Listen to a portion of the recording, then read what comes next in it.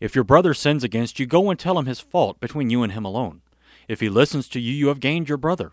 But if he does not listen to you, take one or two others along with you, that every charge may be established by the evidence of 2 or 3 witnesses. If he refuses to listen to them, tell it to the church. Matthew 18:15-17.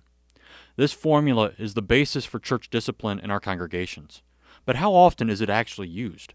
How often is discipline used in the church? Not very often.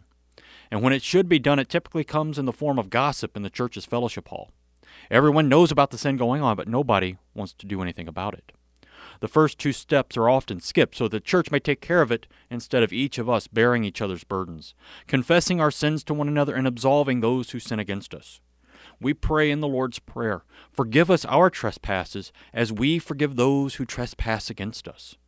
How can we say that we forgive those who trespass against us when we talk to everyone else but those who have trespassed against us? Brotherly admonition is for brothers and sisters in Christ to encourage each other to be more Christ-like, to be the little Christ He has called us to be in our baptism. Amen.